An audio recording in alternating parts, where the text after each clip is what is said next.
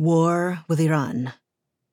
The United States, Saudi Arabia, and Israel, responsible for military fiascos, hundreds of thousands of deaths, and innumerable war crimes in the Middle East, are now plotting to attack Iran. Written by Chris Hedges for the Chris Hedges Report, chrishedges.substack.com. Narrated by Eunice Wong. The United States, Israel, and Saudi Arabia are plotting a war with Iran. The 2015 Iranian Nuclear Arms Accord, or Joint Comprehensive Plan of Action, JCPOA, which Donald Trump sabotaged, doesn't look like it will be revived. U.S. Central Command, CENTCOM, is reviewing options to attack if Tehran looks poised to obtain a nuclear weapon, and Israel, which opposes U.S.-Iran nuclear negotiations, carries out military strikes. During his visit to Israel, Biden assured Prime Minister Yair Lapid that the U.S. is prepared to use all elements of its national power, including military force, to stop Iran from building a nuclear weapon. Saudi Arabia, Israel, and the U.S. function as a troika in the Middle East. The Israeli government has built a close alliance with Saudi Arabia, which produced 15 of the 19 hijackers in the September 11th attacks, and has been a prolific sponsor of international terrorism, supporting Salafi jihadism, the basis of al-Qaeda, and such groups as the Afghanistan Taliban, Lashkar-e-Taiba, and the al-Nusra Front. The three countries worked in tandem to back the 2013 military coup in Egypt, led by General Abdel Fattah al-Sisi, who overthrew its first democratically elected government. He has imprisoned tens of thousands of government critics, including journalists and human rights defenders, on politically motivated charges. The Sisi regime collaborates with Israel by keeping its common border with Gaza closed to Palestinians, trapping them in the Gaza Strip, one of the most densely populated and impoverished places on Earth. Israel, the only nuclear power in the Middle East, has conducted an ongoing campaign of covert attacks on Iranian nuclear sites and nuclear scientists. 4 Iranian nuclear scientists were assassinated, presumably by Israel, between 2010 and 2012. In July 2020, a fire, attributed to an Israeli bomb, damaged Iran's Natanz nuclear site. In November 2020, Israel used remote-control machine guns to assassinate Iran's top nuclear scientist. In January 2020, the United States assassinated General Qasem Soleimani, the head of Iran's elite Quds Force, along with 9 other people, including a key figure in the anti-ISIS coalition, Abu Mahdi al-Muhandis. It used an MQ-9 Reaper to fire missiles into his convoy near Baghdad's airport. If similar attacks had been carried out by Iranian operatives inside Israel, it would have triggered a war. Only Iran's decision not to retaliate, beyond lobbing about a dozen ballistic missiles at 2 military bases in Iraq, prevented a conflagration. On July 7th, Iran informed the International Atomic Energy Agency that it is using IR-6 centrifuges with modified subheaders. The declared purpose of the enrichment process at its underground facility at Fordow is to create uranium isotope enriched up to 20%, far below the 90% enrichment levels necessary to create weapons-grade uranium. Under the JCPOA agreement, enrichment levels were capped at 3.67%.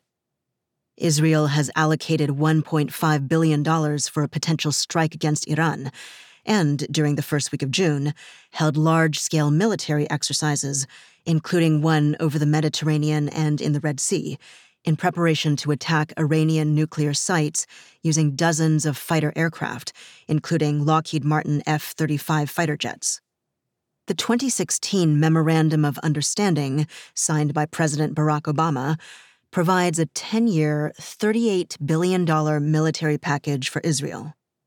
Israel and its lobby in the U.S. are working to scuttle negotiations with Iran to monitor its nuclear program. The preparation for war mirrors the Israeli pressure on the U.S. to invade Iraq, one of the worst strategic decisions in U.S. history. Former British Prime Minister Tony Blair, in testimony before the British Iraq War Commission, offered this account of his discussions with George W. Bush in Crawford, Texas in April 2002. As I recall that decision, it was less to do with specifics about what we were going to do on Iraq or indeed the Middle East because the Israel issue was a big, big issue at the time. I think, in fact, I remember, actually, there may have been conversations that we had even with Israelis, the two of us, whilst we were there. So that was a major part of all this. Saudi Arabia, which seeks to dominate the Arab world, severed ties with Iran in 2016 after its embassy in Tehran was stormed by protesters following Riyadh's execution of Shia cleric Sheikh Nimr al-Nimr. Saudi Arabia, with Chinese help, has built a plant to process uranium ore and acquired ballistic missiles. Saudi Arabia signed a series of letters in 2017 with the U.S. to purchase weapons totaling $110 billion immediately and $350 billion over the next decade. A war with Iran would be a catastrophe of unimaginable proportions. It would spread swiftly throughout the region. The Shiites across the Middle East would see an attack on Iran as a religious war against Shiism. The 2 million Shiites in Saudi Arabia, concentrated in the oil-rich eastern province, the Shiite majority in Iraq, and the Shiite communities in Bahrain, Pakistan, and Turkey would join the fight against the U.S. and Israel. Iran would use its Chinese-supplied anti-ship missiles, rocket and bomb-equipped speedboats and submarines, mines, drones, and coastal artillery to shut down the Strait of Hormuz, the corridor for 20% of the world's oil and liquefied gas supply. Oil production facilities in the Persian Gulf would be sabotaged. Iranian oil, which makes up 13% of the world's energy supply, would be taken off the market. Oil would jump to over $500 a barrel, and perhaps, as the conflict drags on, to over $750 a barrel. Our petroleum-based economy, already reeling under rising prices because of the sanctions on Russia, would grind to a halt. Israel would be hit by Iranian Shahab-3 ballistic missiles. Hezbollah's store of Iranian-supplied rockets that allegedly can reach any part of Israel, including Israel's nuclear plant at Dimona, would also be deployed. Strikes by Iran and its allies on Israel, as well as on American military installations in the region, would leave hundreds, maybe thousands, dead. In 2002, the U.S. military conducted its most elaborate war game ever, costing over $250 million. Known as the Millennium Challenge, the exercise was between a Blue Force, the U.S., and the Red Force, widely considered as a stand-in for Iran. It was meant to validate America's modern joint service war-fighting concepts. It did the opposite. The Red Force, led by retired Marine Lieutenant General Paul Van Riper, conducted a swarm of kamikaze suicide boat attacks and destroyed 16 U.S. warships in under 20 minutes. When the war game was reset, it was rigged in favor of the Blue Force. The Blue Force was given access to experimental technology, including that which doesn't exist, such as airborne laser weapons. Meanwhile, the Red Force was told they weren't allowed to shoot down the Blue Team's aircraft, had to keep their offensive weapons in the open, and could not use chemical weapons. Even then, the Blue Force could not achieve all of its objectives, as Riper unleashed a guerrilla insurgency on the occupying forces. Why shouldn't Joe Biden be feted by the murderous regime of Saudi Arabia and the apartheid state of Israel? He and the U.S. have as much blood on their hands as they do. Yes, in 2018, the de facto ruler of Saudi Arabia, Mohammed bin Salman, ordered the assassination and dismemberment of my friend and colleague Jamal Khashoggi. Yes, Israel assassinated Palestinian journalist Shireen Abu Akleh. But Washington has more than matched the crimes carried out by Israel and the Saudis, including against journalists. The imprisonment of Julian Assange, who released the collateral murder video showing U.S. helicopter pilots laughing as they shot to death 2 Reuters journalists and a group of civilians in Iraq in 2007, is designed to destroy Assange psychologically and physically. The corpses of civilians, including children, piled up by Israel and Saudi Arabia, who do much of their killing in Gaza and Yemen with U.S. weapons, don't come close to the hundreds of thousands of dead we have left behind in the 2 decades of warfare we have perpetrated in the Middle East. In 1991, a U.S.-led coalition destroyed much of Iraq's civilian infrastructure, including water treatment facilities, resulting in sewage contaminating the country's drinking water. Then followed years of U.S., UK, and French airstrikes enforcing a no-fly zone, along with crushing sanctions they imposed via the UN. From 1991 to 1998, these sanctions alone were estimated to have killed 100,000 to 227,000 Iraqi children under the age of 5, although the exact numbers have been the subject of much dispute. The U.S. shock and awe bombing campaign of Iraqi urban centers during its subsequent invasion of Iraq in 2003 dropped 3,000 bombs on civilian areas, killing over 7,000 non-combatants in the first 2 months of the war. By one estimate, the U.S. has been responsible for directly or indirectly killing nearly 20 million people since the end of the Second World War. Israel and Saudi Arabia are gangster states, but so is the United States. There are a few of them. Biden, reacting to Democratic lawmakers who have criticized Israel's treatment of the Palestinians, told Israel's Channel 12 News, "I think they're wrong. I think they're making a mistake. Israel is a democracy. Israel is our ally. Israel is a friend, and I make no apologies." The angst about Biden's not holding the Saudis and the Israelis to account on this visit is risible, as if we have any credibility left that allows us to arbitrate between right and wrong. The idea that Biden and the U.S. are brokers for peace was eviscerated long ago. The U.S. offers shameless support for Israel's right-wing government, including vetoing UN resolutions that censor Israel. It refuses to condition aid on a respect for human rights, even as Israel launches repeated murderous assaults against the civilian population in Gaza, labels Palestinian NGOs as terror groups, expands illegal Jewish-only settlements, carries out aggressive housing evictions of Palestinian families, and mistreats Palestinian and Arab American citizens at points of entry and within the occupied Palestinian territories. The idea that we represent and promote virtue illustrates the self-delusion that accompanies our moral and physical degeneration. The rest of the world, which recoils in repugnance at whom we have become, doesn't take us seriously. They fear our bombs, but fear isn't respect.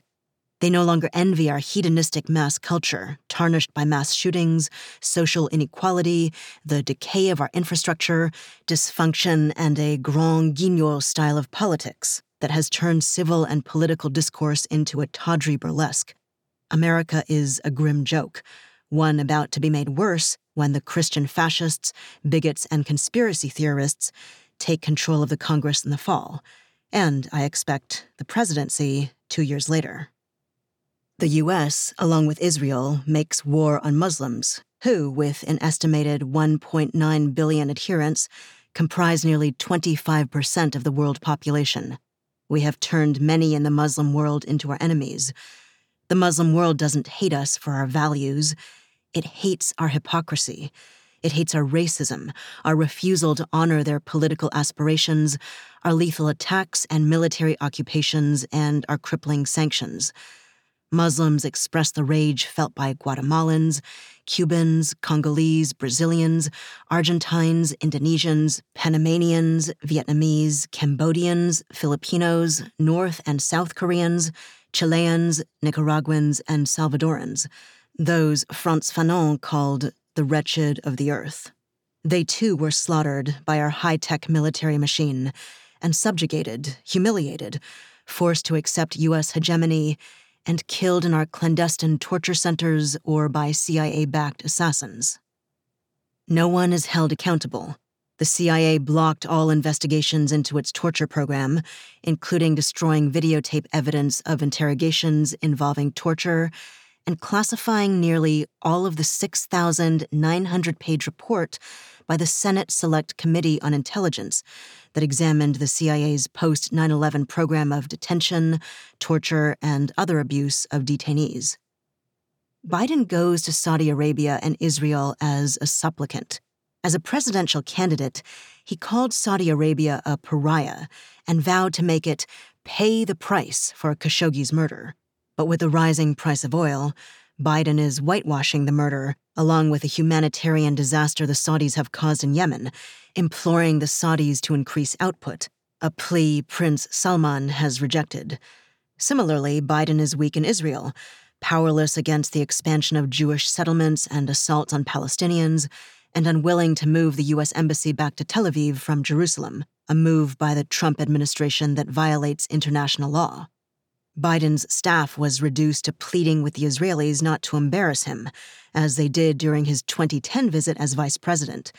During his 2010 visit, Israel announced it was building 1,600 new Jewish-only houses in illegal settlements in occupied East Jerusalem. The Obama White House angrily condemned the substance and timing of the announcement. How can the U.S. bar Cuba, Nicaragua, and Venezuela from a summit of the Americas in Los Angeles and embrace the Saudi regime and the Israeli apartheid state? How can it decry the war crimes of Russia and unleash industrial violence on the Muslim world? How can it plead for the 12 million Uyghurs, mostly Muslim, living in Xinjiang, and ignore the Palestinians? How can it justify another preemptive war, this time against Iran? The duplicity is not lost on most of the world. They know who we are. They know that in our eyes, they are unworthy. Our inevitable demise on the world stage is cheered by the majority of the planet. The tragedy is that, as we go down, we are determined to take so many others down with us. That was War with Iran, written by Chris Hedges, narrated by Eunice Wong. For the Chris Hedges Report, chrishedges.substack.com.